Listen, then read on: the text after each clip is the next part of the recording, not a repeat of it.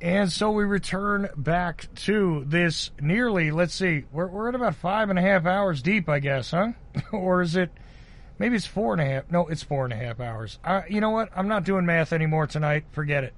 Anyway, we're back live on the Ochelli Effect, the 2000th episode. And here again is someone who I've not actually had a conversation with on my show or his show. He's a broadcaster. He's also an author. And you guys who listen to the network and actually pay attention to the online radio stream will be familiar with William Ramsey just from that. But you might have been familiar with him before that. Quite frankly, I became aware of him because he was working with Ed Opperman. And then I heard he had his own show, and Ed was running his show on my Saturdays. And that was nice, but we got one play of the William Ramsey show, which was always interesting. It was stuff that I wouldn't necessarily do. It was stuff that I was interested in, though. And it was always about the evil on the planet, it seemed like to me, one way or another. I found it fascinating, and then I got the opportunity to start just adding him to the rotation, so now I play him several times a week on the stream, and they are the shows that Mr. Ramsey sends to me. But he's going to tell you about a brand new book that I've only really skimmed to look at. And I got to tell you, I'm fascinated by it. I want to give him time to explain what's in it, tell you how to get it. But I'm really, really happy for the first time ever to talk to a guy who, I've been broadcasting him for a while. We haven't been guests of each other yet. Who knows? But then again, there are other people that tell me, you guys might not see eye to eye on certain things. And I got to tell you, from the stuff I've listened to, I actually do see eye to eye on a lot of what William Ramsey has to say. I'm not necessarily exactly like him, but look, we're not part of a cult. We are not part of a cult. So therefore, we don't have to think alike all the time, do we? William Ramsey, how you doing, man? I'm doing great, Chuck. Thanks for having me. Congratulations on the 2000th show. Yes, I appreciate that. I mean, but it's been fun. I don't even want to talk about that. I want to talk to you, my friend, because you have put out some of the most fascinating podcasts. I have to admit that I read your book a while ago. The old book, not Which this one. You got a new one. Right. This is my 5th book. Oh wow, I wasn't. See, this is why I'm not aware of everything, guys. What can I say? I was aware of the one book, and it seems to go in line with this one. I think they're all themes about investigating the occult. Yes. Okay. See, and that's why you got my attention, because anybody who's going to look at this and not be anybody who's going to go after it as something that needs to be dealt with in a realistic way, okay, and needs to be exposed, I'm all for you.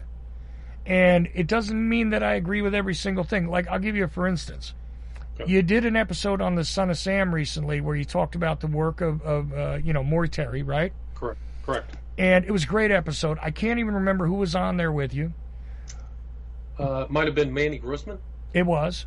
And, okay, fine. But, Maury Terry stuff, a lot of the things that he revealed, I know for a fact are real. Because, I lived in the tri-state area, and some of that stuff permeated long after the 1970s. And some of that stuff is real. Now, do I agree that he connected everything exactly properly? I'm not sure. It's a bit of a judgment call, and it's very hard to know. Because nobody knew more about what he was doing than him. In my opinion.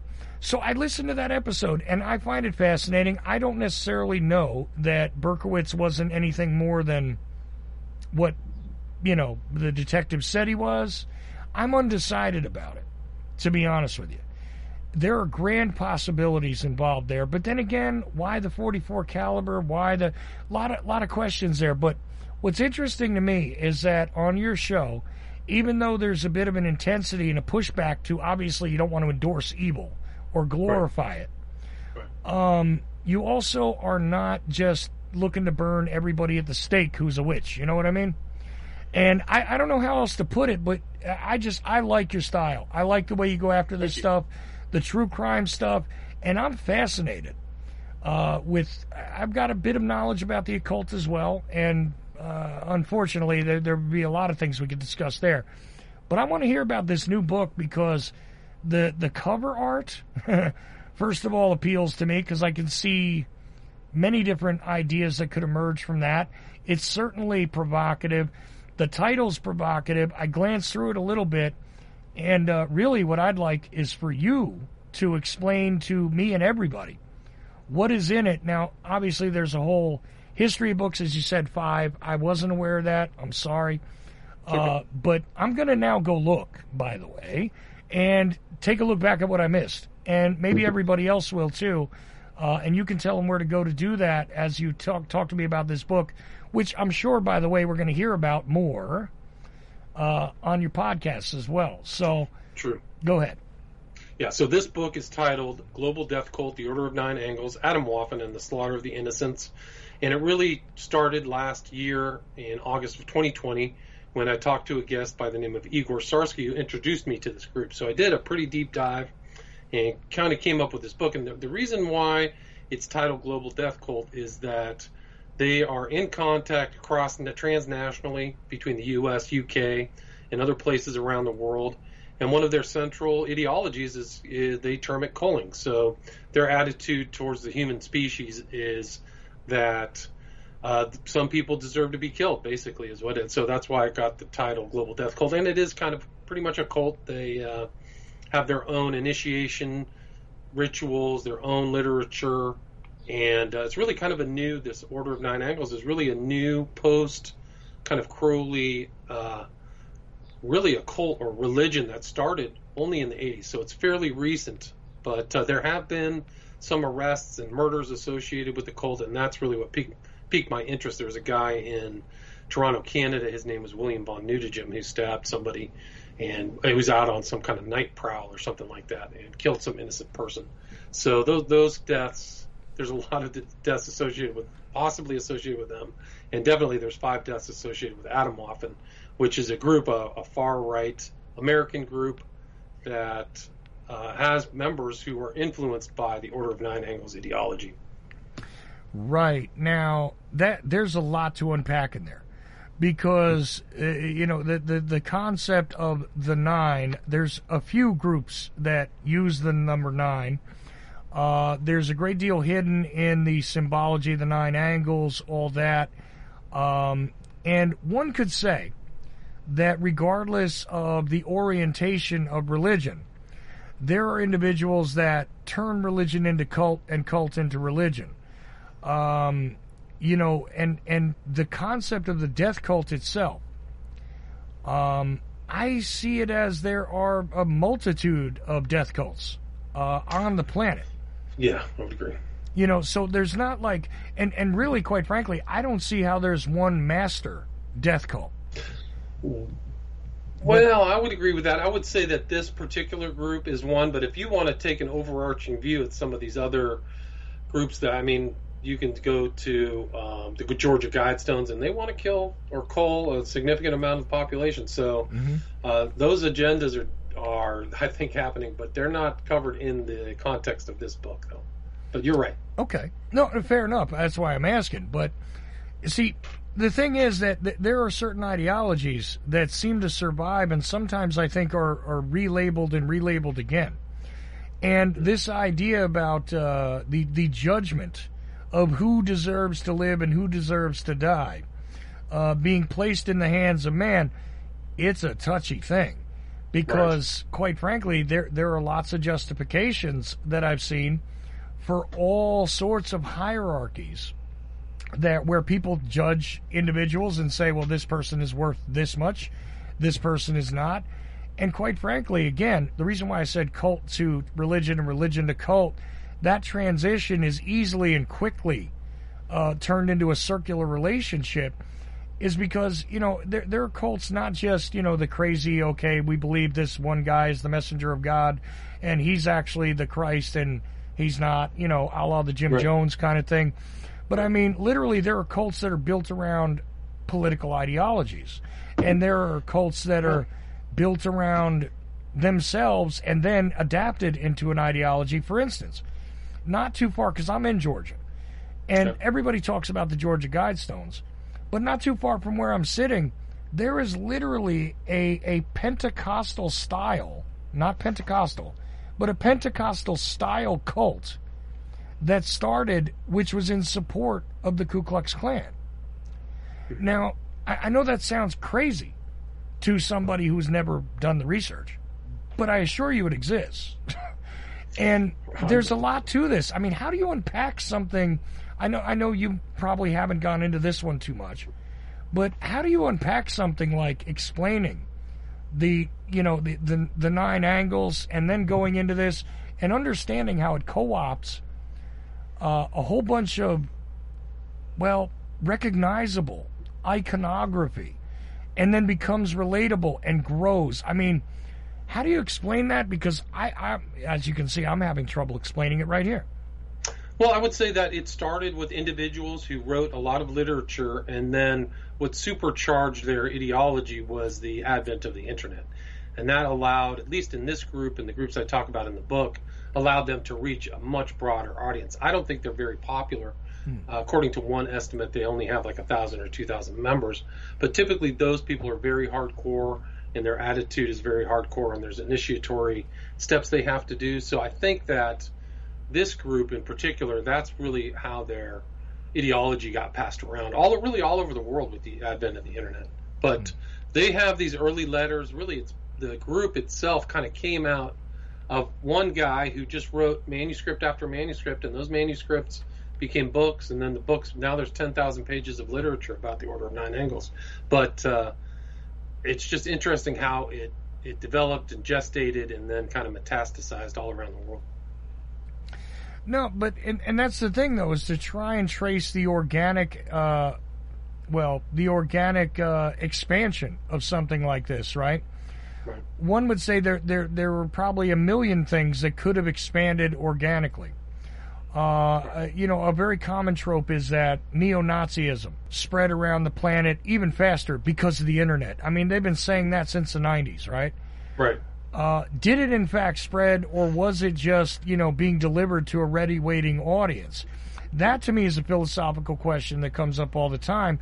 And one could say that being conditioned for a death cult makes you more susceptible to a death cult. And these are serious questions. What do you think?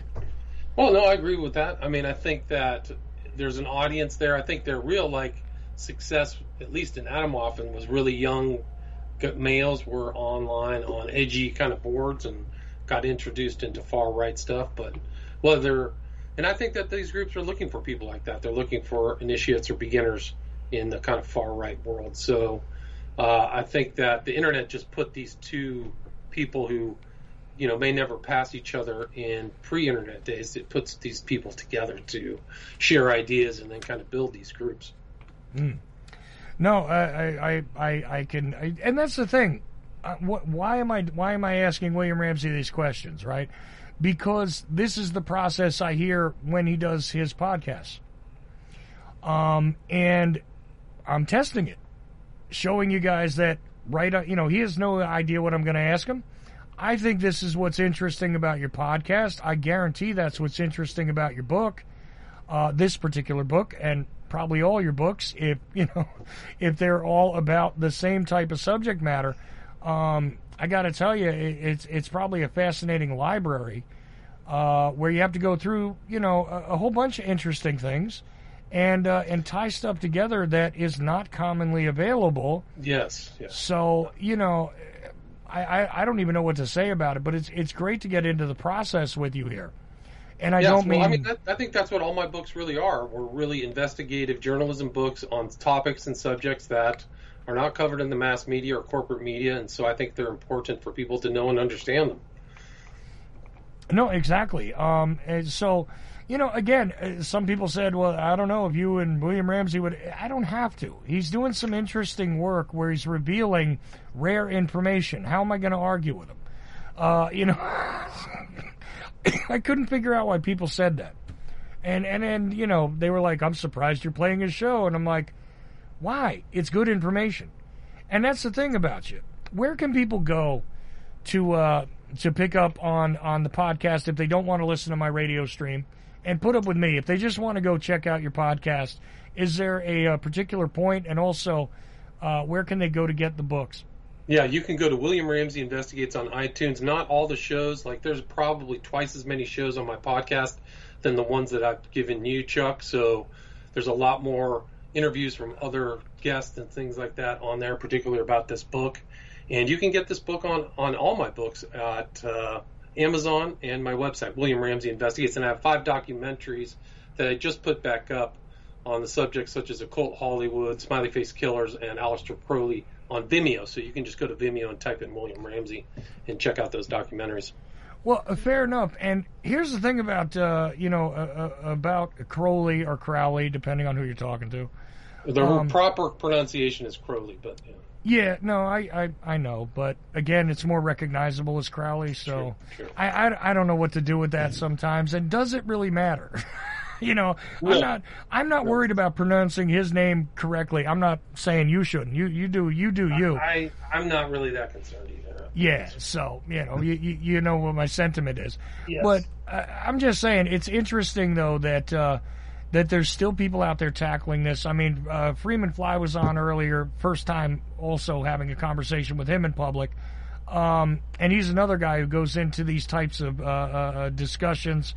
And I was more. on with him 10 years ago. I published my first book. He was one of the first people to interview me. That's awesome. See? Yeah, so and there's a reason for it, you know, and people think that the esoteric is something that is separate from their lives, and often think that occult or the hidden knowledge is something that is separate from their lives. But you know that old adage about politics. Yeah, you don't care about politics, but politics might pay attention to you. However that's said. Well, yes. You might not care about the esoteric and the occult, but it might care about you. Well, very, very well said. Very, very well said. It's very true. People are swimming and connecting with occult and esoteric ideas 10 times more than I think the general person would really ever, know without doing the research. Yeah, like, for instance, why does law enforcement wear a star on their uniform? I'm just saying. Why are there so many Masons in government? Why has every prime minister been a Mason in the UK for the last 300 years? All kinds of stuff like that. Oh, yeah, exactly. And, here's the thing. I investigate certain things, and people like William Ramsey investigate it a slightly different way. And I think it all needs to get put into the light, because if you just allow people to act in darkness, then darkness you will receive. William Ramsey, again, William Ramsey Investigates, and that would be the way to find it on iTunes and probably a lot of other podcatchers, right? Indeed, yes, all of them. All of them. There you go.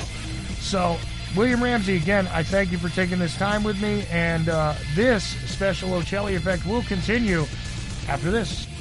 In a world where everything is rebooted and regurgitated.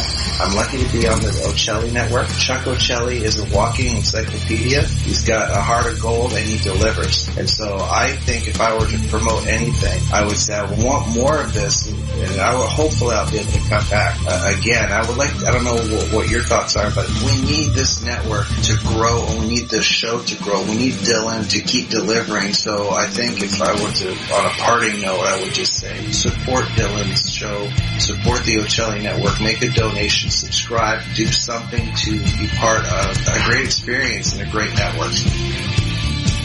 Ochelli.com. Do you like history? Real history that you were never taught in schools? Why? The Vietnam War, nuclear bombs and nation building in Southeast Asia. By author Mike Swanson, with new documentation never seen before that'll open your eyes to events that led up to this. Why? The Vietnam War, nuclear bombs and nation building in Southeast Asia, 1945 through 1961. Get your copy today at Amazon.com. Why? The Vietnam War, by author Mike Swanson. Ochelli.com. Oh boy, I don't know how I got a crowd surge noise in there, but hey, it's live. Here we go. And continuing on with the interesting group of individuals with short breaks in between. One of the people that I'm most proud to have worked with at Ochelli.com and has been the longest person that I have produced is Franz, and real special tonight because Uncle is with him as well. So, Franz and Uncle, theageoftransitions.com, UncleThePodcast.com, both websites you can get at the work that, Franz is just the sidekick on the Uncle Show. But he is the main man behind the Age of Transitions. And I'm extremely proud to have been producing that show now. How long have I been producing? A couple years. Yeah, it's at least 2. Whenever anybody asks me how long you've been doing something or how long it took to do something, I never remember. So that sounds right. It's about 2 or maybe possibly 3. Is it 3? That's right. About right, 3 now. I think because we started in Orange. Yeah, but we didn't catch him until we got here. We were out here in Riverside. And then we caught him when we went live. Then I and decided to get Chuck. Yeah, that sounds right. The one that got Chuck. Let's say 3 years. I like 3 that. years. I like the sound of that. Well, I love this. Yeah, no, I can't remember when I started doing stuff either. I got to really think about it and put it back in order in my head. And the frank truth here is that we started doing this, and it was transresistor radio, and that's what you called it. And we were supposed to have themes and memes sometimes, and we never got that, but we got Uncle the Podcast, which became Uncle the Broadcast, and we've gotten 2 New Year's Revolutions in, so I know it's been at least through 2 New Year's Revolutions. Right. And this I counted. This would be the 3rd one. Yeah, I'm trying to count how many of those we've done now. It's at least 2. I want to believe that there was a 3rd one, but maybe it only has been the 2. Maybe now. 3, going on 4. No, I think we've done 3. I know we've done 3. I think we've done 3. Yeah, we've done 3. I know we've done 3. We're going on 4 then. Yeah. Yeah, that's it. Yeah, I think we've you done did at least 3 I know of. But I think the first one you did without me because I wasn't quite there yet. Well, no, you didn't come in until we got up here, I believe. Really? No, it was a live show. I'm sure it was, and we wouldn't have been doing live shows without you. I'm sure you must have been there for that first one. Really? Yeah. Because the first one of them was my dad was there. I thought that was the first one. Then there was another one where it was just Uncle and I upstairs here, and then the last one was where we dressed up like ninjas for the opener. Yeah, that's right. And I know that those 3 was when he was on. I know that one he was in. I know those are 3 separate shows. I know it, and you must have been there for all 3. So, we've probably been doing this for like 4 or 5 years. Now, always add like 2 years to whatever my estimate is. On something. It's actually been 2 or 3 more years. Take it 5 years, about now. I agree with that. About 5 years. Well, I haven't stopped yet, so it's moving on. I mean, I'm extremely proud of what we've done on Friday nights. We've had a lot of fun. One time there was an earthquake when we were live on air. That was a good one. That was the one. Yes, I remember that. That was a good. Yeah, that was in Orange. No, that was here. Was it here? Here. No, that's right. That was here. We were in the closet recording. That was it. That was right. Yeah, that's right. Yeah, we were in the closet recording it. That's right. I remember now. That was during the closet days. The closet time. We've since moved out. We're in the greater expanse of my bedroom now, which we have been for a while. That's where we're at currently. Very comfortable. By the way, we're trying to make a move of moving this into my room when we're gonna make another podcast. When my sister's room downstairs gets done. So new studio in the making. New studio in the making, right? So get ready. Get ready for that. We'll See, I'm on my way to possibly having a, because as I've told you and I've told the listeners now, I'm in the blanket fort in the corner of my bedroom. Right? There's blankets literally hanging behind me. That's what it is. I took a bungee cord. Don't even ask. Anyway, I've got blankets hanging around me to try and not have the sound from the rest of the house come in. And very soon, with any luck, within the week, I will be in a room of my own. to do all the production. And that includes doing your shows on Friday night. I say shows because, again, The Age of Transitions is 1 hour and Uncle is another hour. And they are two totally different shows. Although it's funny to me that sometimes you pass guests from one to the other, and it's hilarious. I'm going to reveal to you my favorite hilarious guest right now of all time. And it's for all the wrong reasons. But I know Aaron is going to find this amusing. Aaron Dykes is my favorite guest of all time for one reason. Okay, Aaron Dykes is cool. I like him. He's a good guy, and he's well-spoken, and he puts out good material. I like Aaron Dykes. But the reason why I love him on your show, that one time that he was on your show, is that there was this very smooth, typical thing that went on during the Age of Transitions.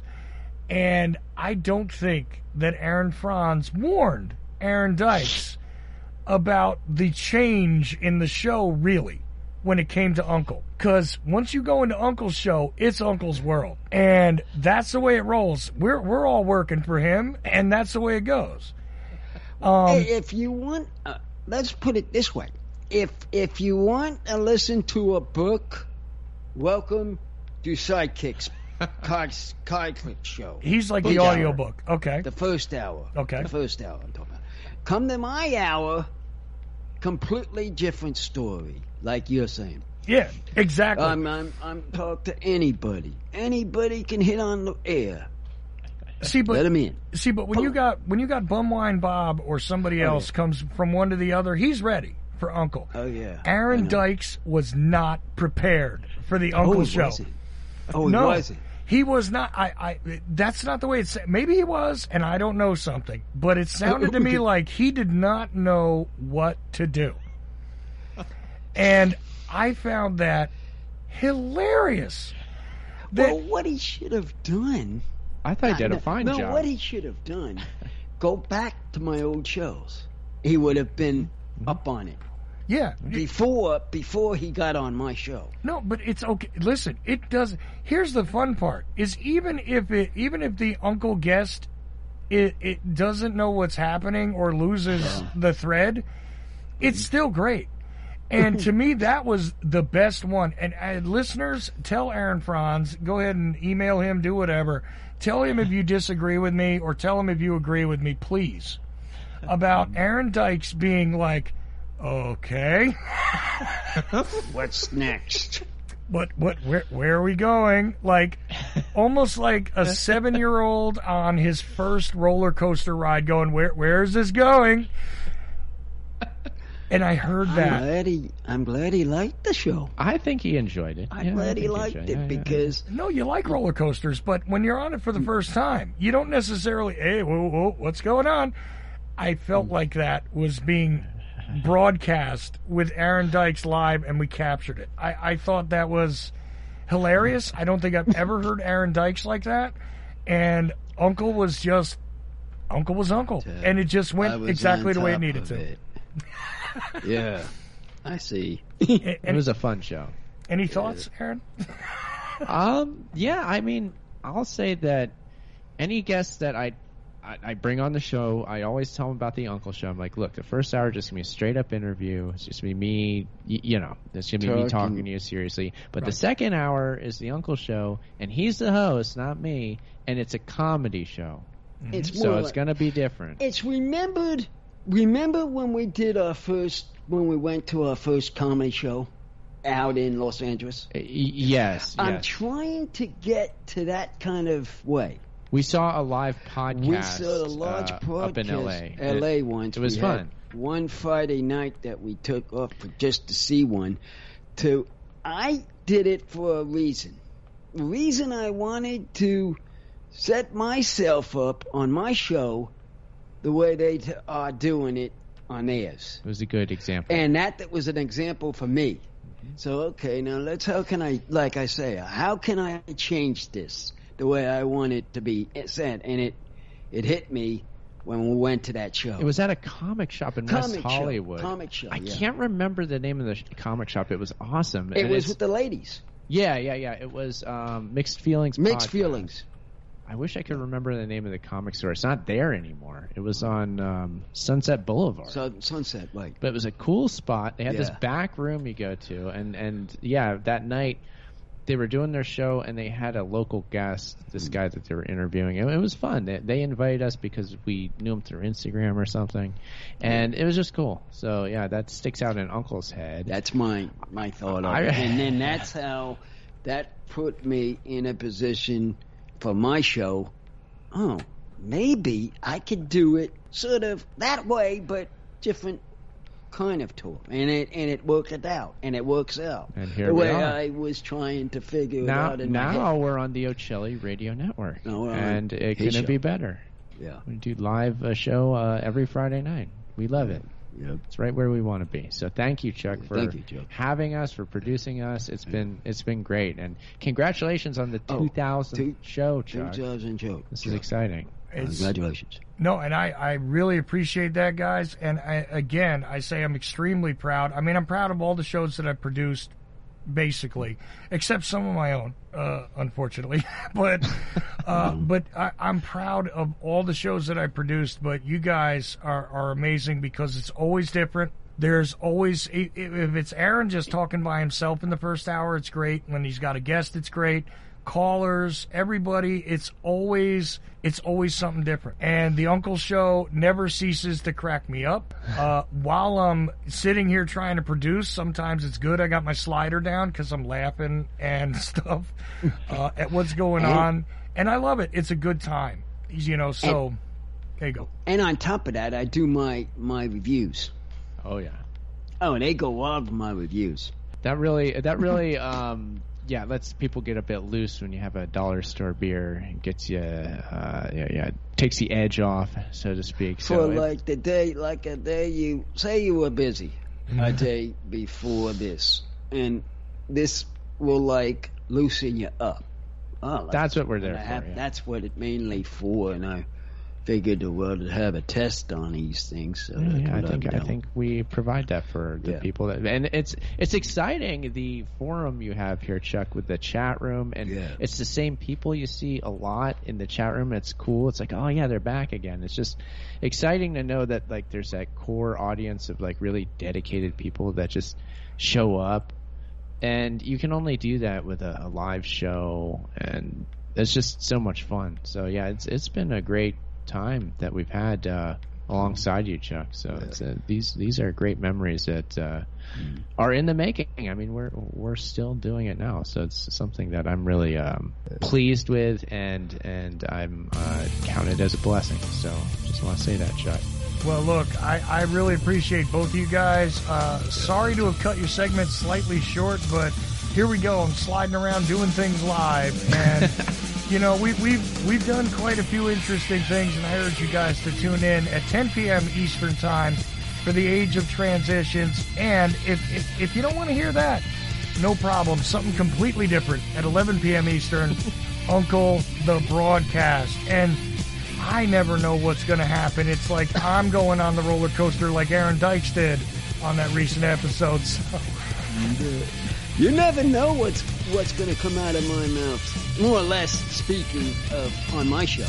Exactly. I know where you're going, Chuck, with it, and that's exactly how I want to put it down. As I'm going to put it down all right.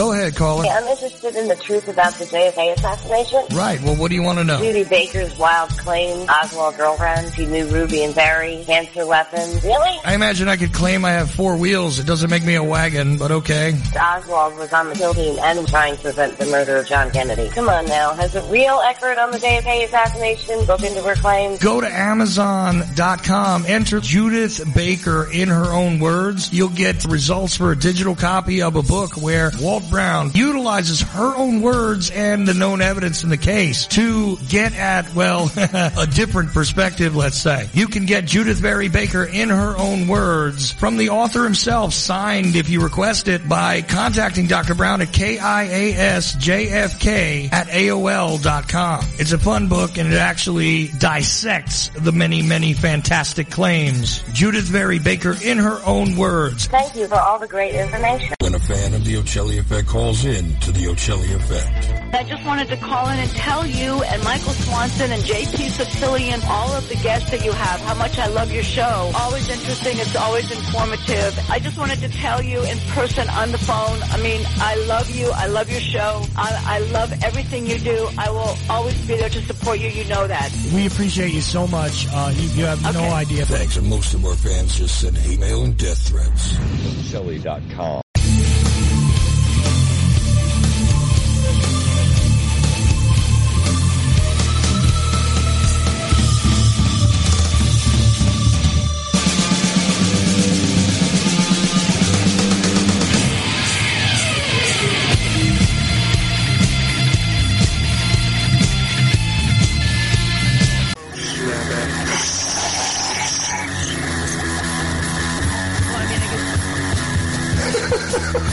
At the age of 19 in 1962, she was there. But I have the files. I read this stuff at the National Archives, and I read these other things. I said to myself, how can that be possible? The brain, frontal slab of choice, computers, internet, professional wrestlers, and not Jesse Ventura style. It doesn't matter where the information comes from as long as it's real. It's hard to get real information, because seriously, just reads two sources whenever I try to prove out. It's not. If you expect your government to tell you the truth, you're going to sadly disappoint on another one of these things. Dear Lord, what a dirty old man. Really? Can't be serious. Is this really want things to be more hooker, eruptions? The Ochelli Effect is sponsored by WallStreetWindow.com and listeners like you. And now, the most underrated voice in all media, Chuck Ochelli. So we are continuing on with this 6-hour broadcast, which might actually go over a little, but because nothing ever works out exactly as planned, I'm about almost 7 minutes late getting to the next person that we need to hear from. And why do we need to hear from him? Well, first of all, I love talking to him. I haven't spoken to him in a while, so indulge me, but also, since we're talking about the 2000th episode, it is worthy of mention that the first time I went live, it was kind of with the encouragement of an individual who went to somebody else who had a broadcast network and said, even though this guy hasn't really done his own show, I bet you he can do one on your network. And that alone gave me a spot to start working from.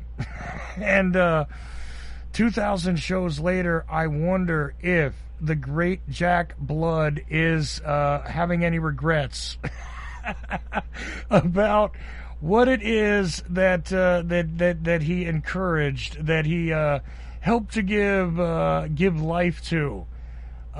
These so not so many years later, but many episodes later, and here he's with us via phone tonight. I'm really, really glad, because I haven't heard from him in a bit. And I've been wondering if he got, cooked up there in the Pacific Northwest at some point, because he might be in that area where the temperatures are high. I'm not sure. I guess we'll find out. Jack Blood, one of the people that I wish I could rip you off, but I don't have your talent on air, honestly. I love you, man. How you doing? The Chuckster. Hey, man, happy 2K. That is excellent. I think you might have surpassed me, and I put 20 years into it. But yeah, and I don't know what I said to that person to get you your show and to get you on the air. I don't think it was like you told, but I think I said, this guy's amazing. He's a top-notch researcher. He's a really hard worker, and he'd be a huge asset over there. And then I threatened him. So it all worked out.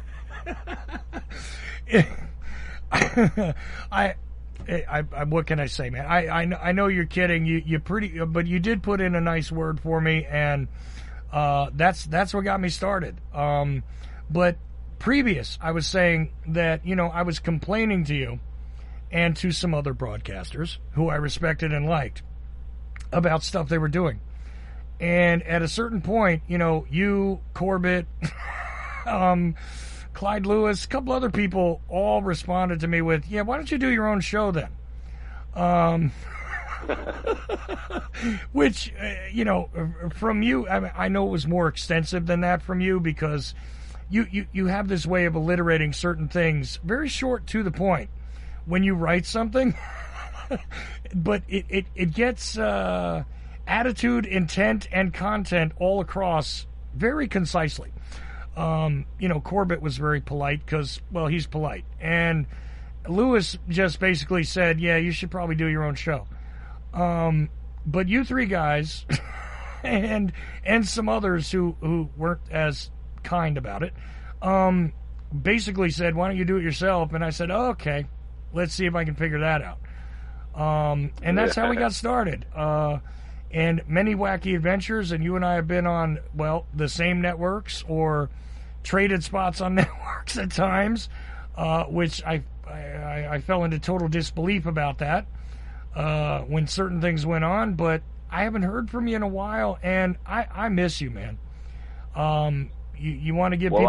I miss you back. Yeah, no, I mean, the thing is, look, I would make a funny joke right here where, hey, Chuck, it's not as easy as it looks, but you make it look easy. You've done a great job. And now if you go to YouTube, you'll see that not only do you have a show, and all my other callers back from the syndicated show have their own shows, but so does everybody else and their grandmother. So apparently it's very easy. Well, it's easy to have a show. And it is true that, like, there you go. I'm seeing people that used to be in your chat room coming out with shows. and look, I was I used to call into your show. And oh, no, yeah, you were the great blind JFK researcher, and that was always intriguing to me. I'm like, this dude, really? And you would always bring a great call. It's funny that, a lot of people don't know this, and who cares? A fun fact that Sean Hannity started like that. He was a caller, and he was such a good caller into this radio station in Pennsylvania that they gave him his own weekend show, and then now he's the biggest douchebag of all time, making millions of dollars a year. So see, anyone can do it. Well, not only can anyone be a douchebag, but they can aspire to be the biggest douchebag. Yeah. So... it's a feather in my it's a feather in my cap too, Chuck, because I have some regrets in my life, and no one's perfect, but I put you and Maria Heller on the air, and that's always something that makes me happy. And that's another fun fact is that I got introduced to Maria via you, and you were the one who, ready for this one, I don't know if everybody knows this, but terrestrial radio. Jack was producing terrestrial radio, not online radio, but terrestrial radio, and Maria happened to be a host that he was producing. And he's the one who put her on the air, I think, on terrestrial radio for the first time. And, 22 years of her now on the internet, almost. Okay. Yeah, crazy. Hey, I'm pretty proud of that. We discovered her, we produced her, we put her on the air on a 50,000 water, middle of the dial AM in Phoenix, Arizona, which at that time was, I think, the 16th biggest market in America. And she just killed it. She just knocked it out of the park right away. So, And, that's the thing. Nowadays, again, I feel it's kind of funny because I do a twice a month show with her, but really, it was you doing Blood and Guts with her once a month that got me into listening to who is this woman.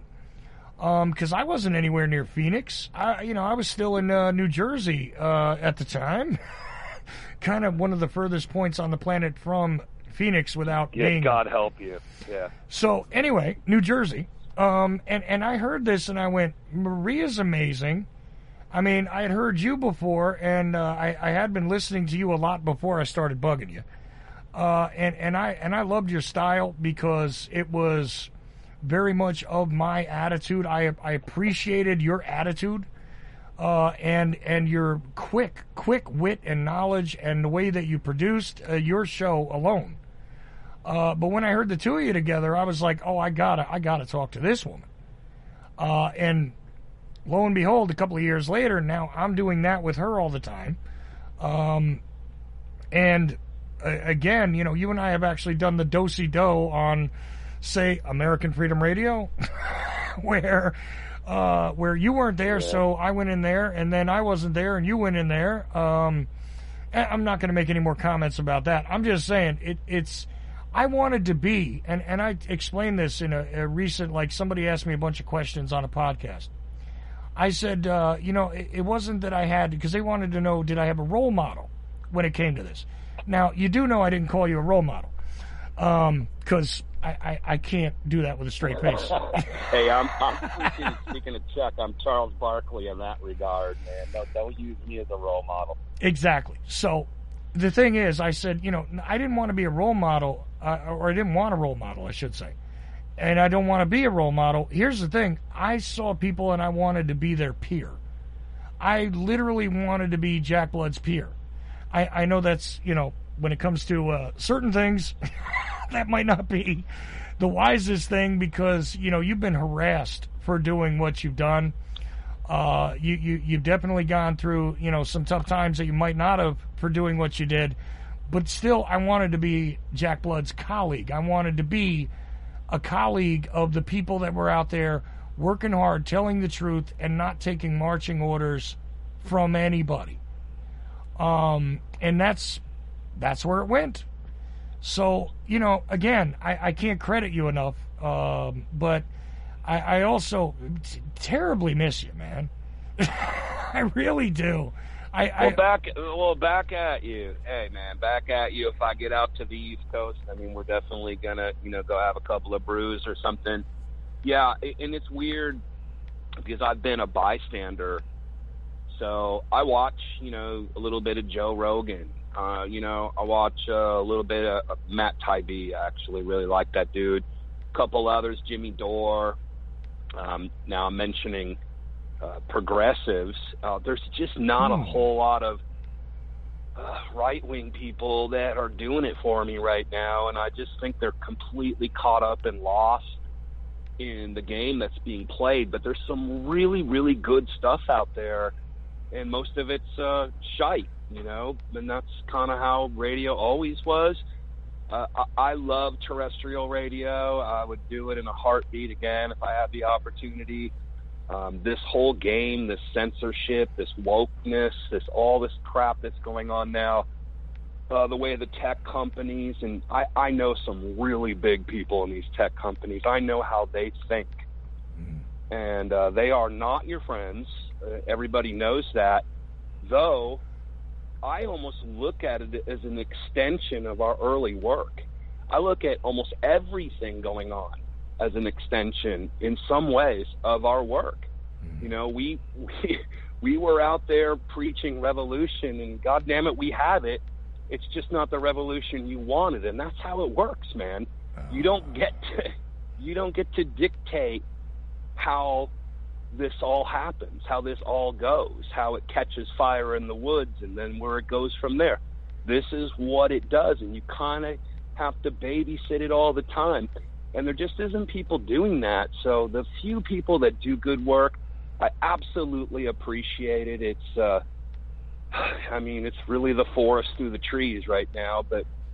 But congratulations, really, on just staying going, because a lot of the people I know, a lot of my people that started shows, they're done now, and who can blame them? I'm done. Who can blame people for just going, okay, it's just not worth it, Well, look, you're still hanging in there, Chuck, and we need you, bro. We need you to do that. Listen, I'm gonna do that as long as I'm breathing. I'm gonna do this if I have my way. Now, sometimes life does get in the way, and that's another issue too. You know, they don't make it easy for you to be a nail sticking up. And the tech companies, it's funny. Just so you know, I mean, I know you're already aware you're talking to a thought criminal, but specifically, according to the GooTube, enemy of the state. Of course, but specifically according to the GooTube, I'm also a cyberbully and somebody who encourages violence, despite the fact that I have never done either thing. And apparently, I'm cyberbullying Jeffrey Epstein. Yeah. Just so you know. And well, listen. Hey, let me give you a quick analogy. So I think people know exactly what you're saying right now, Chuck. Mm-hmm. And I'll tell you what, I used to do all this drug war reporting because I had some killer inside sources that were in the drug cartels and then got out. Some of them were state's witness, okay? And so I had a direct line to know what was going on with the drug cartels. And one day, it was close to the end of my run, they told my source, they go, look, he needs to shut up because, get this, because we'll kill him and his entire family, which I've had bombs thrown in my house and shit before. Sorry for the S word. But the most important thing is they're like, and no one cares. So, like, why am I going to risk my life if no one even cares that I'm doing this investigative reporting, which is all we did? You know, a lot of guys now, they just read stuff off the internet or comment on stuff that's on the internet. We would, like, call the FBI. We would interview people. We would find witnesses. You know, I had, like, a bunch of first responders from 9/11 on my show, and a long list of people like that. Mm-hmm. And we would try to get the story that the mainstream media wouldn't cover and do that with investigative reporting. And at the end of the day, and I don't want to, like, bum anyone out. I'm not trying to do that, but so go for it. But at the end of the day, it was a lot of who cares, and it's a lot of risk. You know, I was losing almost a computer a week. You know, that's how bad it got there at the end. It was really, really bad. I don't even have a computer now because they'll just blow it up. You know, I mean, it's that's how easy it is. Well, and then, you know, this whole thing with John McAfee right now is really, like, kind of spinning my head a little bit. I'm really interested in what's going on with the aftermath of the John McAfee did not commit suicide thing. And I'm really interested. I keep up to date. I could do a show right now and just blow doors because I'm really up to speed on everything going on. But who cares if I say anything, right? See, there you have it. And the thing is, going and doing because I've had these confrontations on my show on occasion, and I'm not confrontational usually. I'm very polite. But, you know, people start ripping off certain facts to me that they think they got because they, you know, did a search engine, you know. And I'm like, okay, great. That's lovely. But, you know, I actually called these places. I checked with the media liaison at the law enforcement agency to see if they had a statement about this. I actually called and talked to somebody at that desk that you're talking about. And certain things, you know, I'll always point this out because you were one of these guys who, you know, Pizzagate, it's a real thing. They're torturing kids in the basement. Yeah, you know, if you checked with a couple of people that lived near there. I was not a Pizzagate guy. I hope that's not what people heard. Oh, no. That's exactly the opposite direction I'm about to go here. Is that Jack said immediately that, you know, I know people in the D.C. area. I've talked to them, and there isn't even a basement in that building. Now, I found that so unbelievable, Jack, and I'm gonna admit this to you, that I wanted to double check it. So I made calls. Okay. And I said, this is the most outlandish thing I've ever heard of.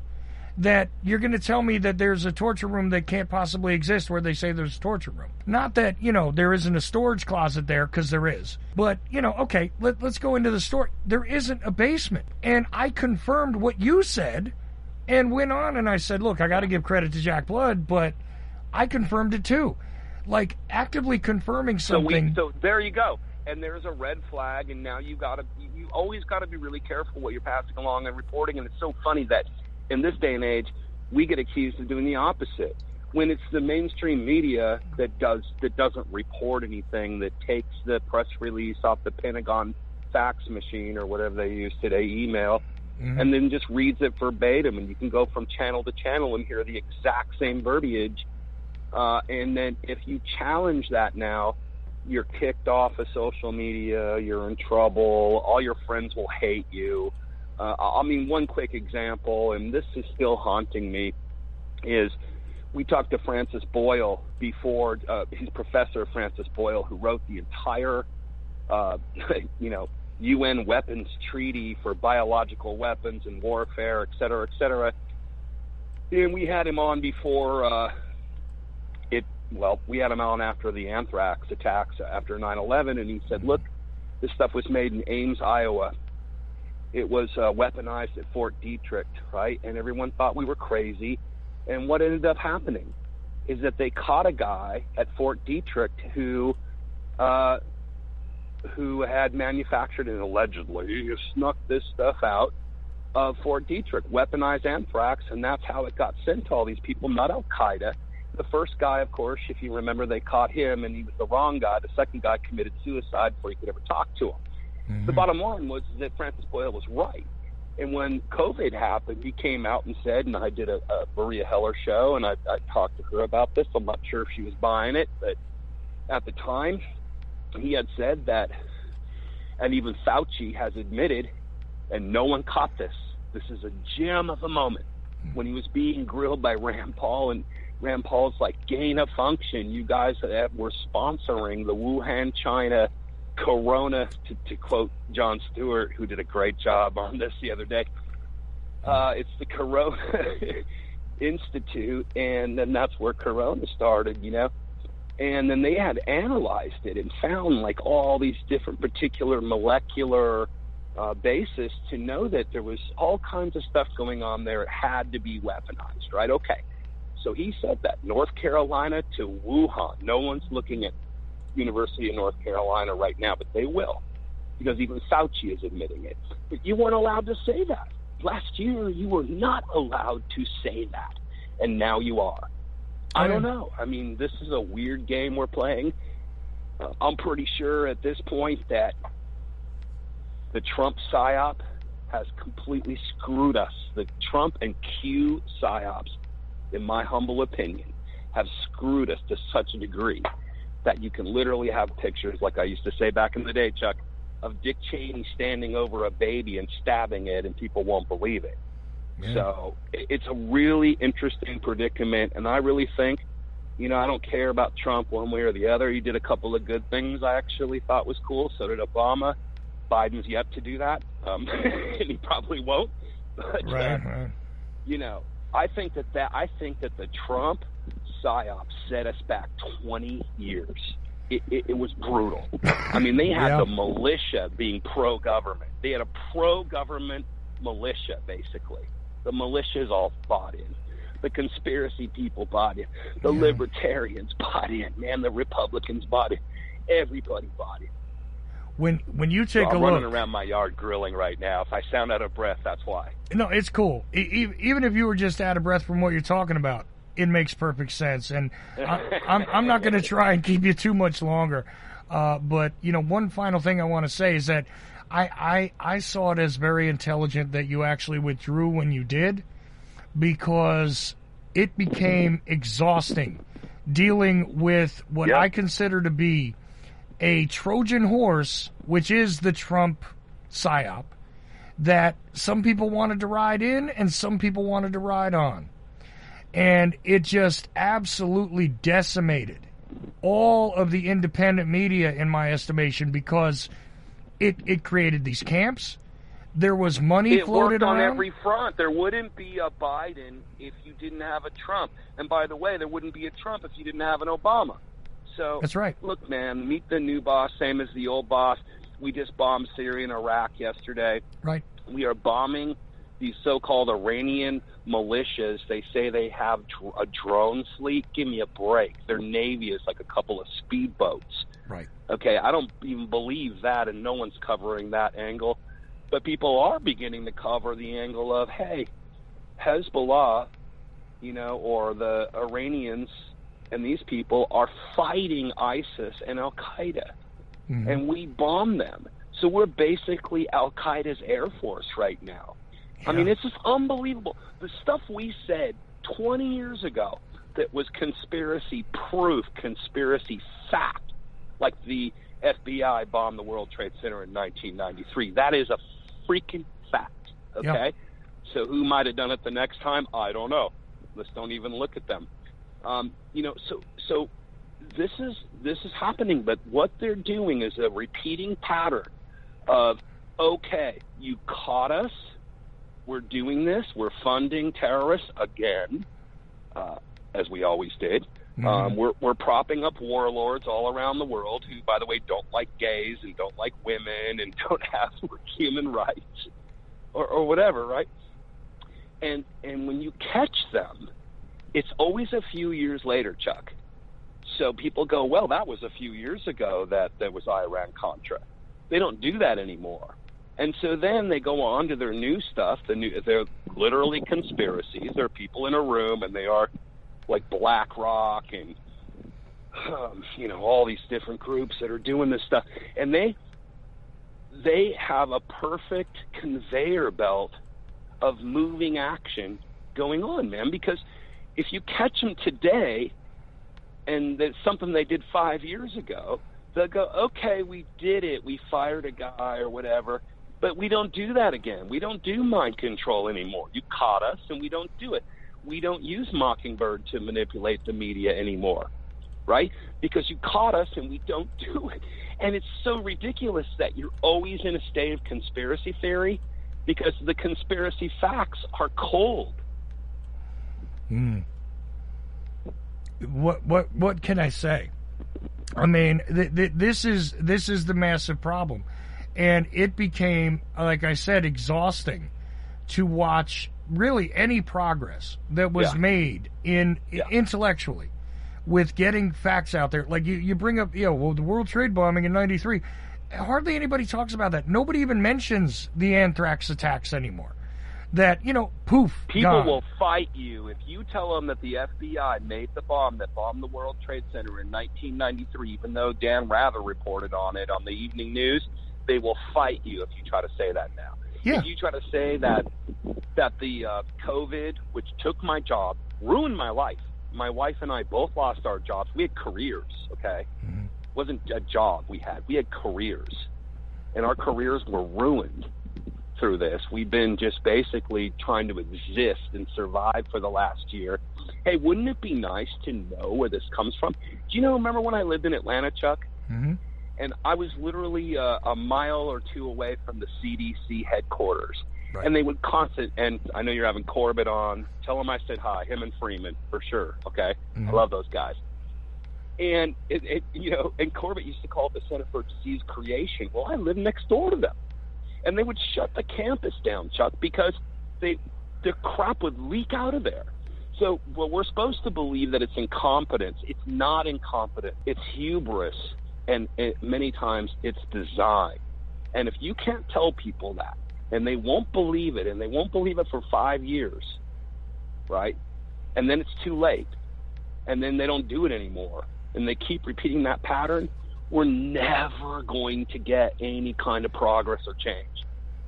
Well, and even when the headlines do cover something and do expose it, it somehow still disappears down the memory hole, Jack. And again, I know I've taken up a lot. Yeah, there's that. Yeah, definitely. Yeah. I know I've taken up a lot of your time, but let me make a point about something you brought up. Quite a few things. I got all the time in the world for you, Chuck. No problem. All right. Well, just this one last thing, and then I want you to grill and enjoy, man, because it sounds like a good thing. And all my best wishes to you and your entire family. Because, again, you're one of these guys that actually has a family and had to consider that as you went through your trek in this, independent media world. And people need to remember that, especially when they look back at the valuable information that Jack Blood gave to everybody. Okay, including me. Hey, Chuck, my boy is turning 18. He can kick Rex Jones's ass. Let me tell you that right now. Nice. Well, my boy just turned 7. My youngest boy just turned 7 today. My 18-year-old boy is 6'5", though, and above $3 So, yeah. Anyway, my attaboy. All right, Lucky Sperm Club. Hell there you go. And no, I'll put my boy Fallon Blood in a cage match with Rex Jones, Alex Jones's son, any day of the week, and the money goes to charity. I'll just put that out there. Listen, if we can arrange it, I'm going with Children's Hospital here in Seattle. Okay. Sounds good. Sounds excellent. Tell you what, if you can arrange it, I'll go for the undercard, and you can put the blind, crippled lunatic in against any two of the. You'll be the referee, Chuck. You can ref it. But I used to actually box, Jack. I don't know if you know that. The blind man who boxed. What haven't you done? Chuck, what haven't you done? I know, that's the cool thing. I've lived a weird life, man, which I'm writing a book about, and I'll send it to you when it's done, because I think you'll enjoy who it is you decided to inspire. But anyway, back to the point I was trying to make. You know, even something like the crisis of the poison water in Michigan, right?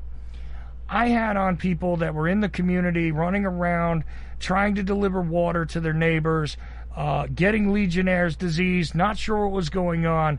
I had them on here. They're dead now. Okay? My guests who were part of that are dead now. All right? And I did bring it to a stop to tell you that. They're not the only people I've lost along the way, but they're dead. No. We know why they're dead. We know exactly why they're dead. Do you think that has been fixed? I mean, it was a headline du jour for a little while. Anybody talk about it anymore? Does anybody talk about all the local water supplies that are poisoning everybody across the country in a lot of places? And that the Southwest is running out of water, and that's why I live here up in Goonsville, Seattle, where I was born. No, I mean, I know. No, because they constantly keep us, whack-a-moling all through the day. And that was one of the great things that, I mean, if there's a silver lining in this chemtrail that is called COVID, allegedly, it is that people had some time off to sit and think about what a dumb life you have, that you just work, pay taxes, and die.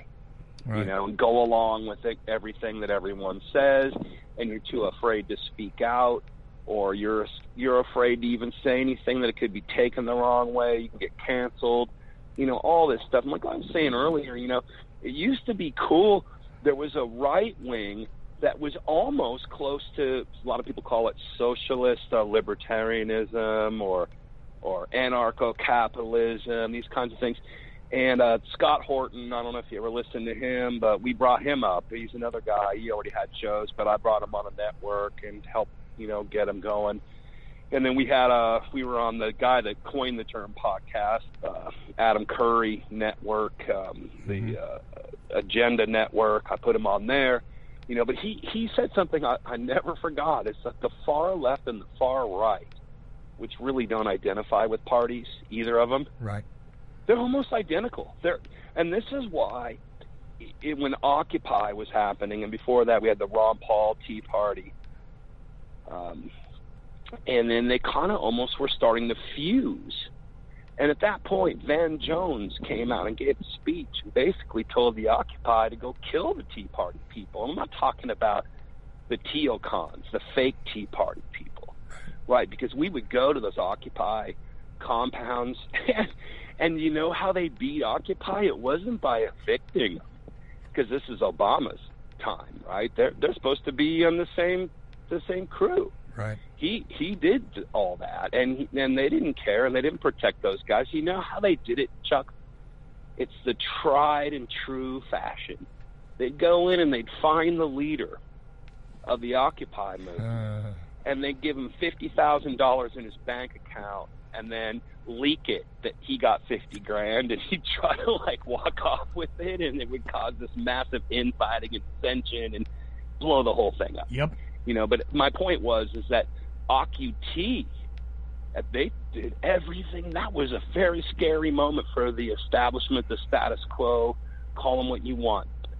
At that point, they honestly could have fused together and changed things for all of us for the better. We wouldn't have this rancor, this infighting, this fighting between your family members over if you're a Trumper or not a Trumper or whatever, man. None of that would have happened if we would have done that. So, no, I mean, there are certainly solutions to problems, but you can't just like go, as you just said, you just can't go day to day to day to day and keep changing your mind and moving on to something else. You know, when we won stuff in Texas, we won the toll road battle, man, it was 1,000 people going to the city hall and the meetings, and they were committed, and they couldn't beat us. Right. You know, I mean, that's how we won. That's how you win. No, what can I say? That is exactly what happens. But you see, what is common here is the thing that nobody wants in the establishment, which is, guess what? A whole lot of people getting together, and not even a majority, just a significant group of people getting together and understanding that, you know what, for all intents and purposes, our mutual interests are a reality. And that's something that has been lost intentionally because, as you said, look, you couldn't have possibly launched the orange cue ball that broke the rack, okay, that was Trump. If you didn't do that first, it wouldn't have been possible. And that's the other fun part about this, is that, you know, when you look at the extreme left, the extreme right, and all that, and like you said, they could come together if they understand that, you know, shaking things up is not just... No, what we have to... Let me just interrupt you. If we have to understand is that the center, the moderates, right, these center people, centrists, they're the same. And the people on the fringes are the same. And they have done everything they can over time to make those people on the fringes enemies and to make the people in the middle close, right? You got, like, Republicans on MSNBC, people like the piece of shite David Frum, I did interview him on my show. He wrote the Axis of Evil speech, right? And they have him on MSNBC because he's a Trump hater. Yeah. Right, so he's rallying, you know, pro-war, pro-corporation, pro-Wall Street Republicans, and they all have everything in common.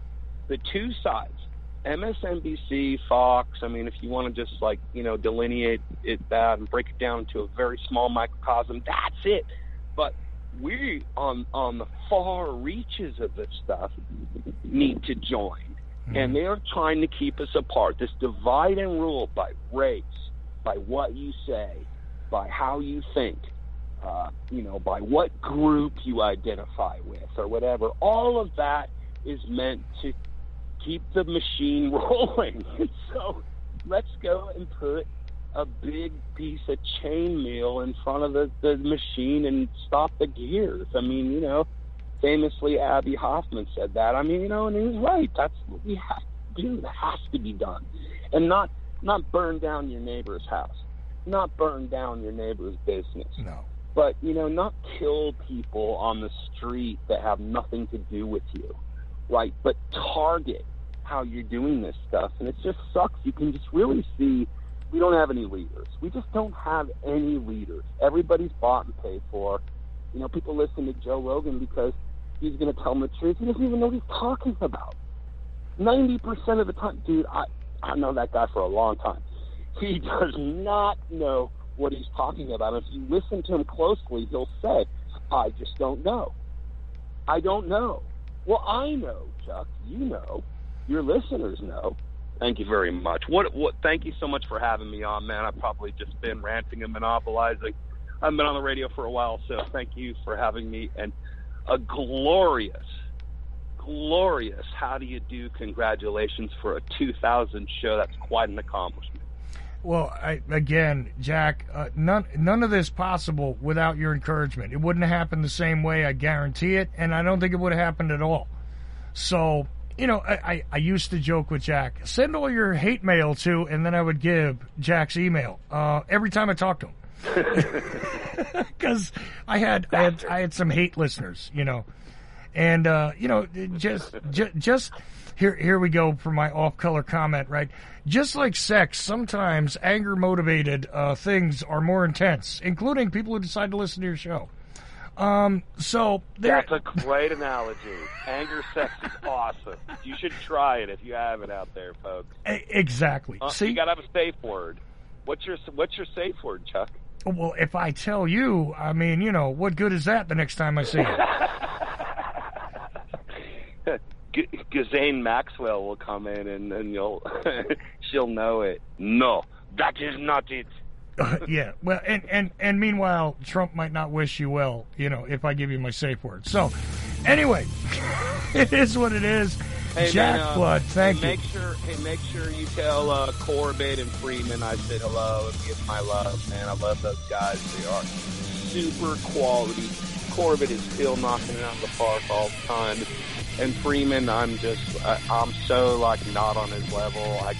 It'll take me 4 more lifetimes to understand what that guy's saying half the time. But they are really quality researchers. And of course, Maria Heller was on your show. And all the people going, support Chuck, because if you don't, Chuck goes away. And then you get stuck with fake Chuck. Let's have real Chuck. There you go. And thank you, Jack. I can't thank you enough for your friendship, your encouragement, and this appearance, man. I really appreciate it. And anytime that you want to come on and rant and rave, you let me know, because we'll make it happen. Well, that might have to happen. Hey, man, love you, buddy, and all your listeners and the people that support you and everyone on tonight. Happy 2000. Stay bold, brother. Thank you, my brother. That's right. He always used to end his show by with that stay bold tagline. I'm not even going to attempt it because it was always perfect. But thank you, Jack Blood, for all that you have done, and who knows, maybe you'll do some more in the future. Keep them guessing, brother.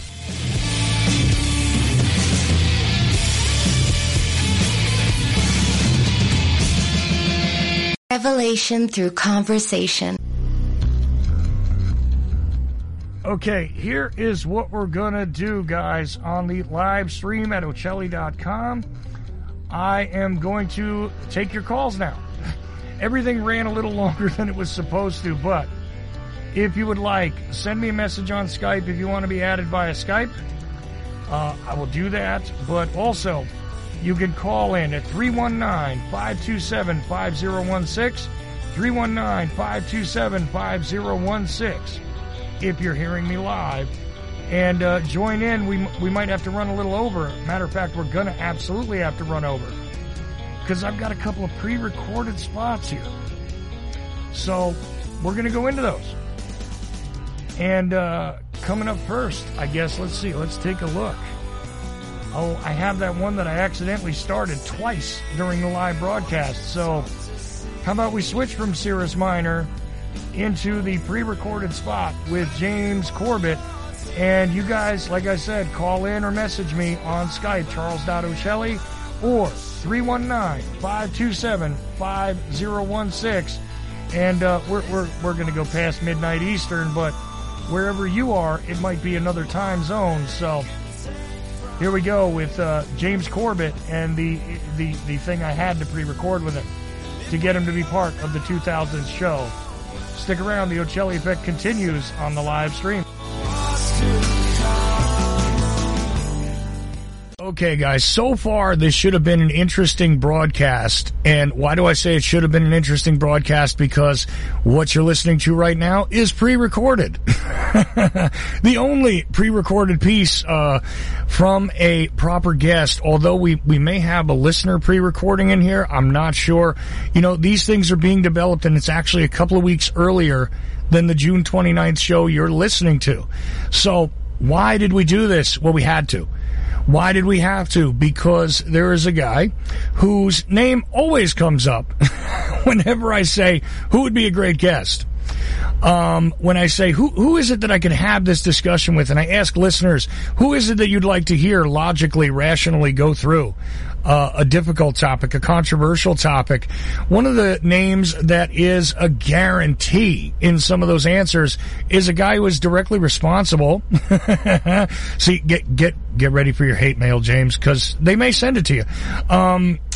You know, a guy who's directly responsible, actually, for me getting the Ochelli effect started.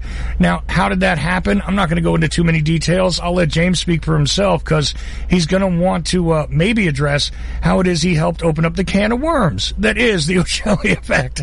But frankly, when I've stated in my bio that, look, there were people that said, you should be the media, and you should be the media that you want to see because you obviously have ideas about what's not being put out there and what should be, and why not do it yourself? Citizen journalist, all that kind of stuff. These were things in my head when I was just, an assassination researcher. And there were guys that I admired, like Jack Blood, like James Corbett, like Clyde Lewis, believe it or not. A lot of interesting guys who I corresponded with who were doing great media. And, James Corbett's still doing great media. If you don't know that, I don't know how you found my show, and welcome to the Internet. CorbettReport.com, of course. And James was one of those people who said, do it yourself if you don't hear or see what it is that you think needs to be out there. Make it happen. Be the solution. Be the change you want to see in the world. Oh, it's a greater concept. And although I might be quite a bit different from James, he sounds like the Canadian correspondent to if there was a real news channel that existed in, major media. This would be the guy, Canadian correspondent James Corbett. Let's rationally get a viewpoint on something crazy from James Corbett. This is what you would get, and I sound like the guy who MCs at the local dive bar on Metal Mondays. I know. But nevertheless, we do have some things in common, and I know I have a great deal of respect and admiration for the work that James has done over the years, and I've watched him evolve. And he's also one of the few media people I've ever seen who says, maybe I had a wrong idea here or there. Let me give you the addendum and show you the new information and all that stuff at all times, ethical, and a whole lot less scary than what they call science when it comes to the vaccination agenda. James Corbett, man, thank you for taking this time to pre-record with me. It's a Sunday before that show, and it doesn't matter what Sunday it is, any given Sunday. Always good to talk to you. James Corbett, first, how you doing, man? And how do you feel about my introduction here of you? Well, I'm blushing from ear to ear, but I am absolutely honored to be here for your 2000th edition of this show. Thank you so much for having me here.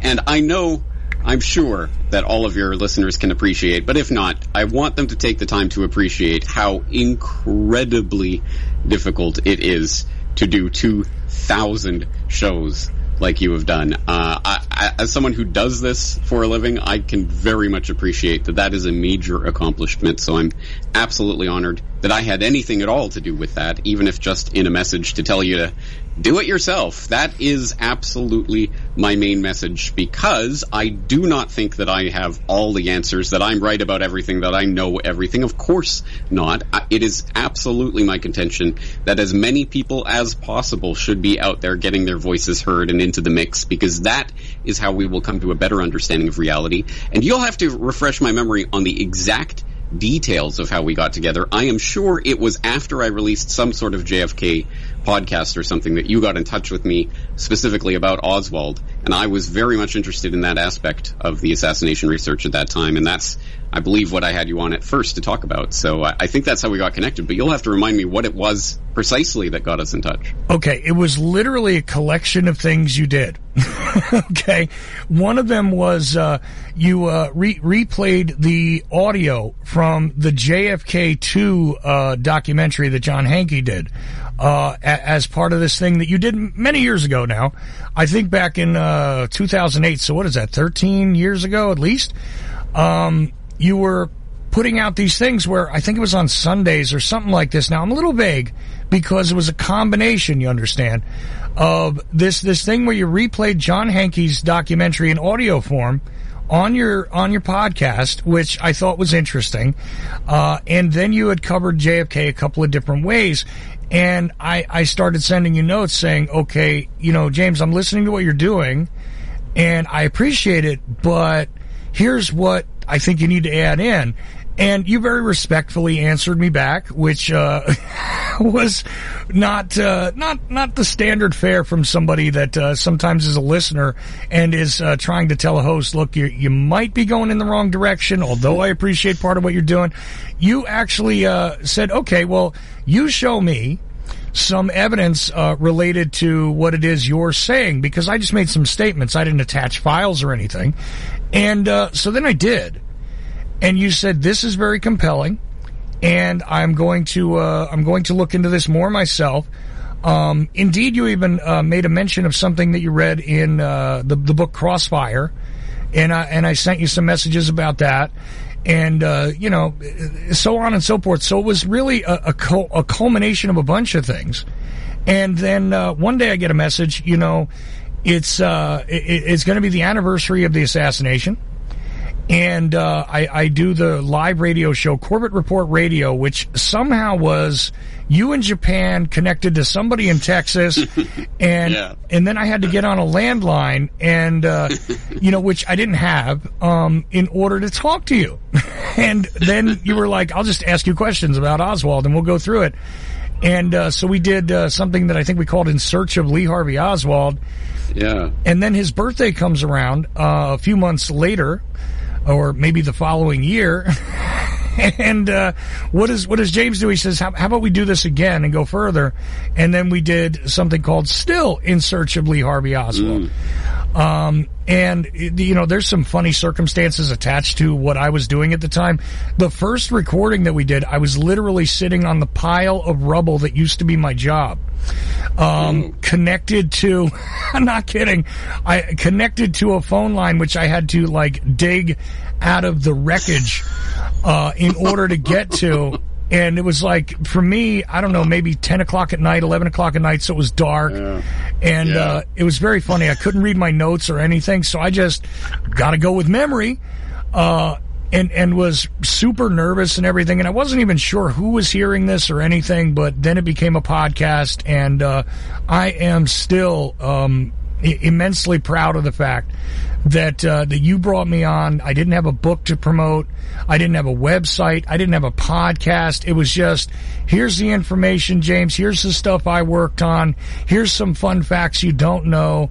And to me, it was just, it was exhilarating to be part of your show, especially because I knew the kind of guy that you were showing yourself to be in your media, and I was just like, man, this guy takes me seriously. I take him seriously, and it's not like it's not like the other situations where I'd been, hired to go collect some information, or somebody else just took research that I gave them and ran with it and put it in their books or whatever. This was a guy who said, no, you speak for yourself. Tell us what's going on. And that was just about the one subject. And I have been a listener of yours before that, obviously, but ever after, and still do listen. I'm actually a supporter at CorbettReport.com, officially, just so everybody knows. And I'm one of these guys who's followed your work. And truthfully, it's so funny because when people want to praise some of the stuff that I do, almost all the time they go, just like James Corbett. I love that guy too. And it's so weird that the two of you actually talk and everything. And it's just like, look, we came together based on the fact that he appreciated I was bringing real information. I brought evidence to my claims. I brought, not just conspiracy babble, although I was advocating for conspiracy. And to me, I mean, that's just the relationship that's continued on. And in fact, one of the first times that I broadcast this show live, you were our guest also, which, and you have been several times over the years, and I've been back on the Corbett Report now and then. One of these days, like I said, I'm a DJ at the Metal Monday. One of these days I'm going to be able to be on a show maybe with the Universal DJ that you constantly work with, another guy, James Evan Pilato, Because I'm telling you right now, picture this for a moment, James. I mean, well, maybe not you, James, don't picture it, but listeners, picture this one. James Evan Pilato at the local strip club. Coming up next, Candy, and she's here to tell you all about the sweet things. I mean, I could see James doing that. I could see him introducing the Justin Bieber records or AC/DC. Wouldn't matter. He's the universal DJ. Me, I'm the guy who sounds like I wandered in from the Hard Rock Club. But anyway, but I absolutely love the fact that you and I have had these very interesting intellectual discussions. I feel as though you're better read than I am, or more well read. See, look at that, more well read than I am. But it's great to have been constantly participating in truly independent media with you, my friend, over the years, and I really appreciate it. So, there's a long-winded answer. Shock. Okay. But every bit of that was valuable for the listeners to hear. Let's put it this way. I fancy myself a bit of a researcher. So when I encounter someone else who actually does real research and can back it up with actual verifiable facts, I recognize that pretty quickly. So, I get contact from a lot of people, and some, I'm sure, very good researchers who I just unfortunately don't have time to correspond with. But I like to think when somebody is on a subject that I'm interested in and knows what they're talking about, I'm there to listen to them and hopefully amplify their voice. And it's so gratifying to me to hear that I had a part in helping you to start to find your voice and to get it out there to other people, because obviously you have something to bring to the table, and I'm that is why I do what I do. Not because I'm going to save the world, but because I think together we can amplify each other's voices and bring something to this conversation. That's what I'm about. And tip of the hat, JFK, trust me, I am well aware that I am not well read on JFK, and I do not know everything, and it is a minefield every time you stumble into that subject without being well equipped for it. So I very much appreciate you having my back on that subject in particular. And look, I do my best, but quite frankly, the fact that you're able to present the media the way you do, when we got together in 2017 to discuss the document dump, I just, and people have seen that now because I've actually taken part of it and repackaged it into something else. But also we've freely shared our media together because it's not necessarily about ownership. It is about the sharing, really, of information, the sharing of the facts, so that, you can be an informed listener, you the listener, not you, James. But it's about that. And even though I don't usually do video, I even did video for James that time.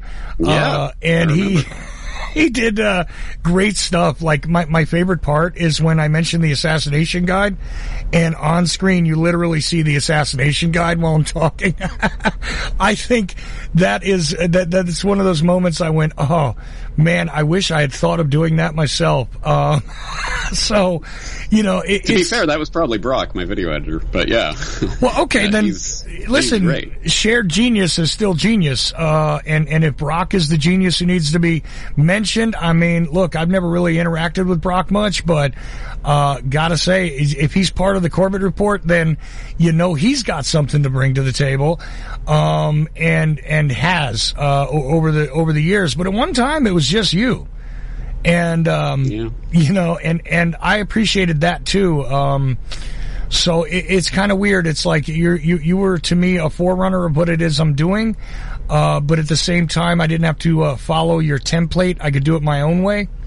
And I have.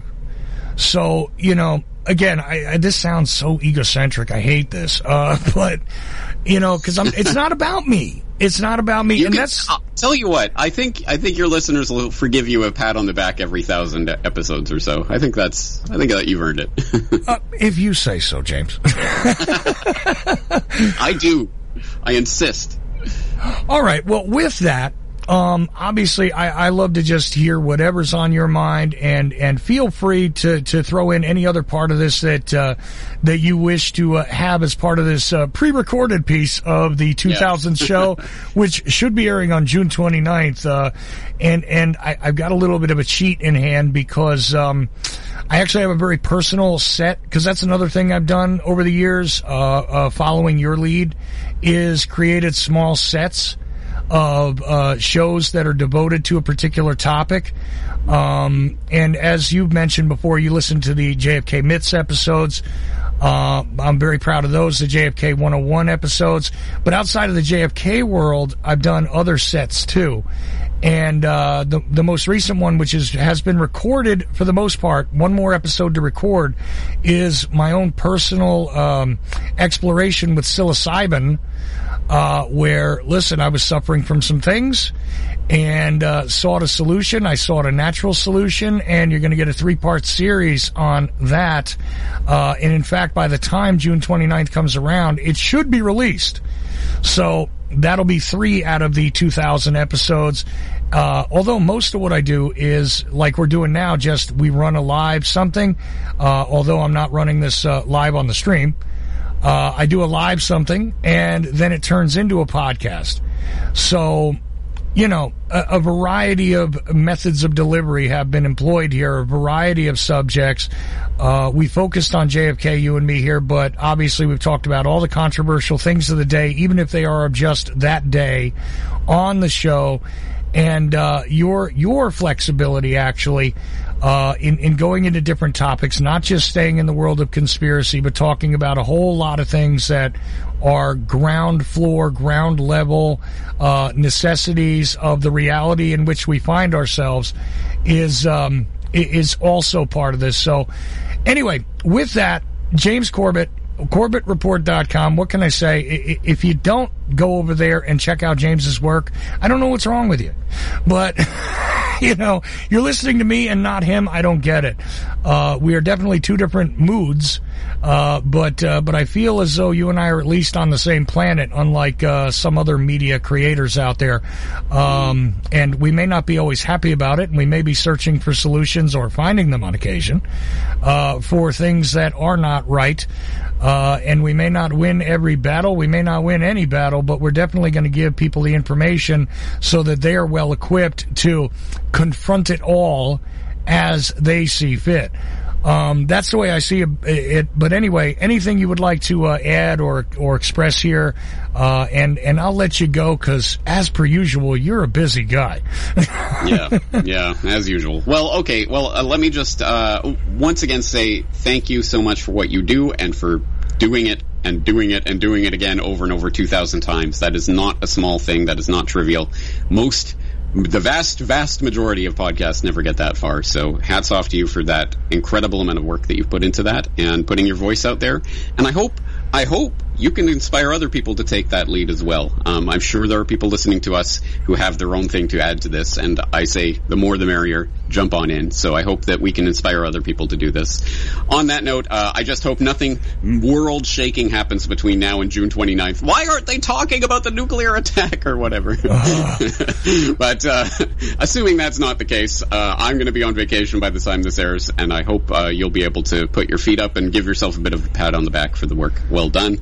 And I hope your podcast listeners and supporters will support you in the work that you do. Once again, I'm well aware that this work is only possible because people out there make it possible. So I hope people will support what you're doing. And thank you. Thank you once again for doing what you do. Well, thank you, James Corbett. And once again, guys, you know, no matter what it is you think about the world around you, it is always good to jump in and participate. He's right. I have tried in every way possible to encourage others. Listen, let's engage. No matter what, let's engage, because the only voice that is not going to be heard, you know, in some way, shape, or form at this point is the one that remains silent. And I think the time for silence is absolutely over and has been for some time. Revelation through conversation. So we're back to the live show, and yes, we've gone into overtime. Even though I planned 6 hours, yeah, we need a little more. And I'm extremely grateful to have some people along with me. And so I'm going to introduce everybody one at a time, and I've got a strange order in mind, so let's go with this. A bit of a roundtable discussion, and if you're hearing me live, you can join in on it. 319-527-5016. 319-527-5016. I do have one more pre-recorded piece, which is not as long as Corbett's, but is important as well. And I want to note before I'm out of here, the people that have decided to donate during the live show, there were a couple more that came in, so I'm going to give a shout out to each of those people. And if you choose to do so, you may do so as well by hitting the PayPal button at Ochelli.com. Or if you like, you can send me an email. If you choose to pledge otherwise, let me know. Or whatever it is you want to do. Let me know, and that way I can shout you out during the live show. And the next time I go live, which I'm not sure if I'm going to make it for tomorrow, but probably I will because I'm crazy. I'm going to do 8 hours tonight and 2 more tomorrow, and why not? I'll release 12 hours worth of podcast, by the time Thursday comes around. Maybe I'll take Thursday off. I don't know. We'll see. Revelation through conversation. None impossible. None in pestilence. None in want. But in the land blessed by the smile of the Creator, with everything to be consumed, to be eaten, to be worn, that America will become a land sharing the fruits of the land, not for the favored few, not to satisfy greed, but that all may live in a land in which the Lord has provided an abundance sufficient for the luxury and convenience of the people in general, I think. No empty words, no empty messages mean anything to us.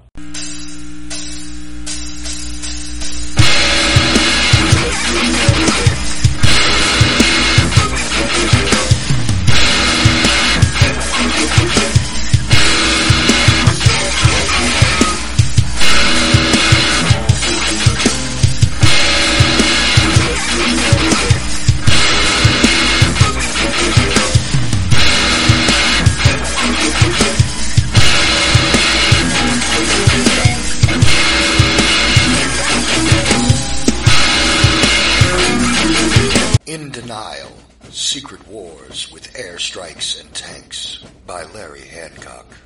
Secret wars became a staple of U.S. covert operations and are still happening today. Larry Hancock's book, In Denial, rips the cover off many of them. Using new files, it exposes things about the Bay of Pigs that no one has ever written about before. It shows why it really failed and why the United States did not learn from it. It also shows why other countries today are doing secret operations with more success. This is the book that puts what some want to deny into the light. In Denial, Secret Wars with Airstrikes and Tanks. Larry Hancock. For more information, go to larry-hancock.com. Pick up your copy of In Denial at amazon.com in digital or physical form.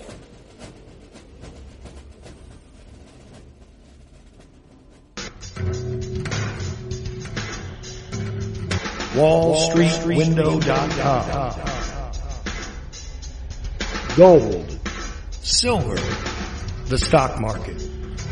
WallStreetWindow.com. Perhaps you're invested deeply. Perhaps you're not in deep enough. Maybe you're thinking about getting started. WallStreetWindow.com. Michael Swanson, the brilliant author of The War State, understood these trends professionally for many years, and now he gives you the benefit of his knowledge. WallStreetWindow.com. Go there now. Go there now. Go there now. Go there now. When a fan of the Ochelli Effect calls in to the Ochelli Effect. I just wanted to call in and tell you and Michael Swanson and JP Sapillion, all of the guests that you have, how much I love your show. Always interesting. It's always informative. I just wanted to tell you in person on the phone. I mean, I love you. I love your show. I love everything you do. I will always be there to support you. You know that. We appreciate you so much. You have no idea. Thanks, and most of our fans just send hate mail and death threats. Ochelli.com.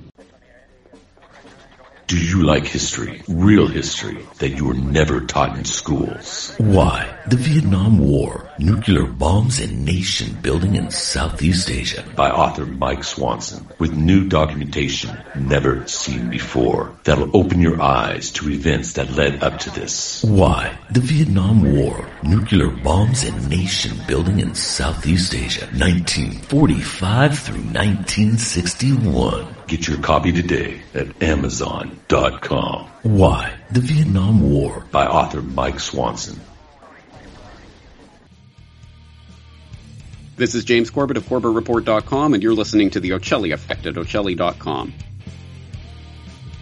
Go ahead, caller. I'm interested in the truth about the JFK assassination. Right. Well, what do you want to know? Judy Baker's wild claim, Oswald girlfriend, she knew Ruby and Barry, cancer weapons. Really? I imagine I could claim I have 4 wheels. It doesn't make me a wagon, but okay. Oswald was on the kill team and trying to prevent the murder of John Kennedy. Come on now. Has a real expert on the JFK assassination looked into her claims? Go to Amazon.com, enter Judith Baker in her own words. You'll get results for a digital copy of a book where Walt Brown utilizes her own words and the known evidence in the case to get at, well, a different perspective, let's say. You can get Judith Barry Baker in her own words from the author himself, signed if you request it by contacting Dr. Brown at KIASJFK@AOL.com. It's a fun book and it actually dissects the many, many fantastic claims. Judith Barry Baker in her own words. Thank you for all the great information.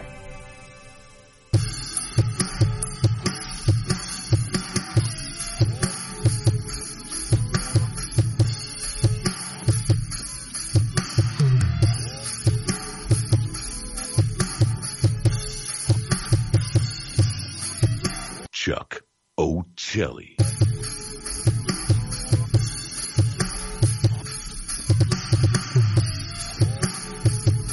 Chuck Ochelli.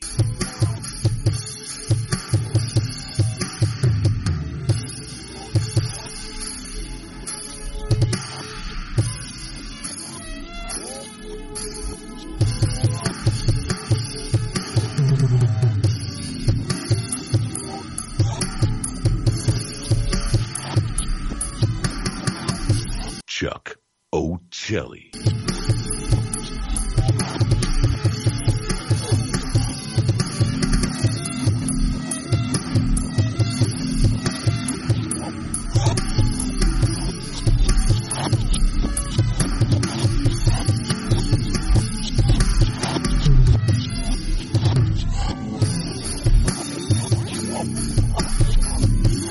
Chuck Ochelli.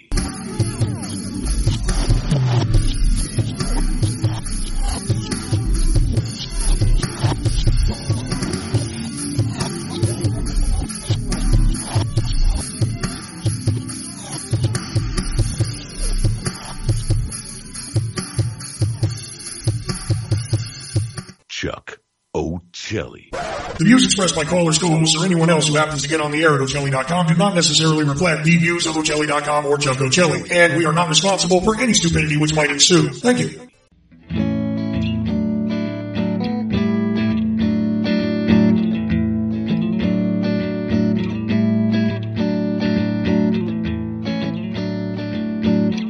The views expressed by callers, co-hosts, or anyone else who happens to get on the air at Ochelli.com do not necessarily reflect the views of Ochelli.com or Chuck Ochelli, and we are not responsible for any stupidity which might ensue. Thank you. Revelation through conversation.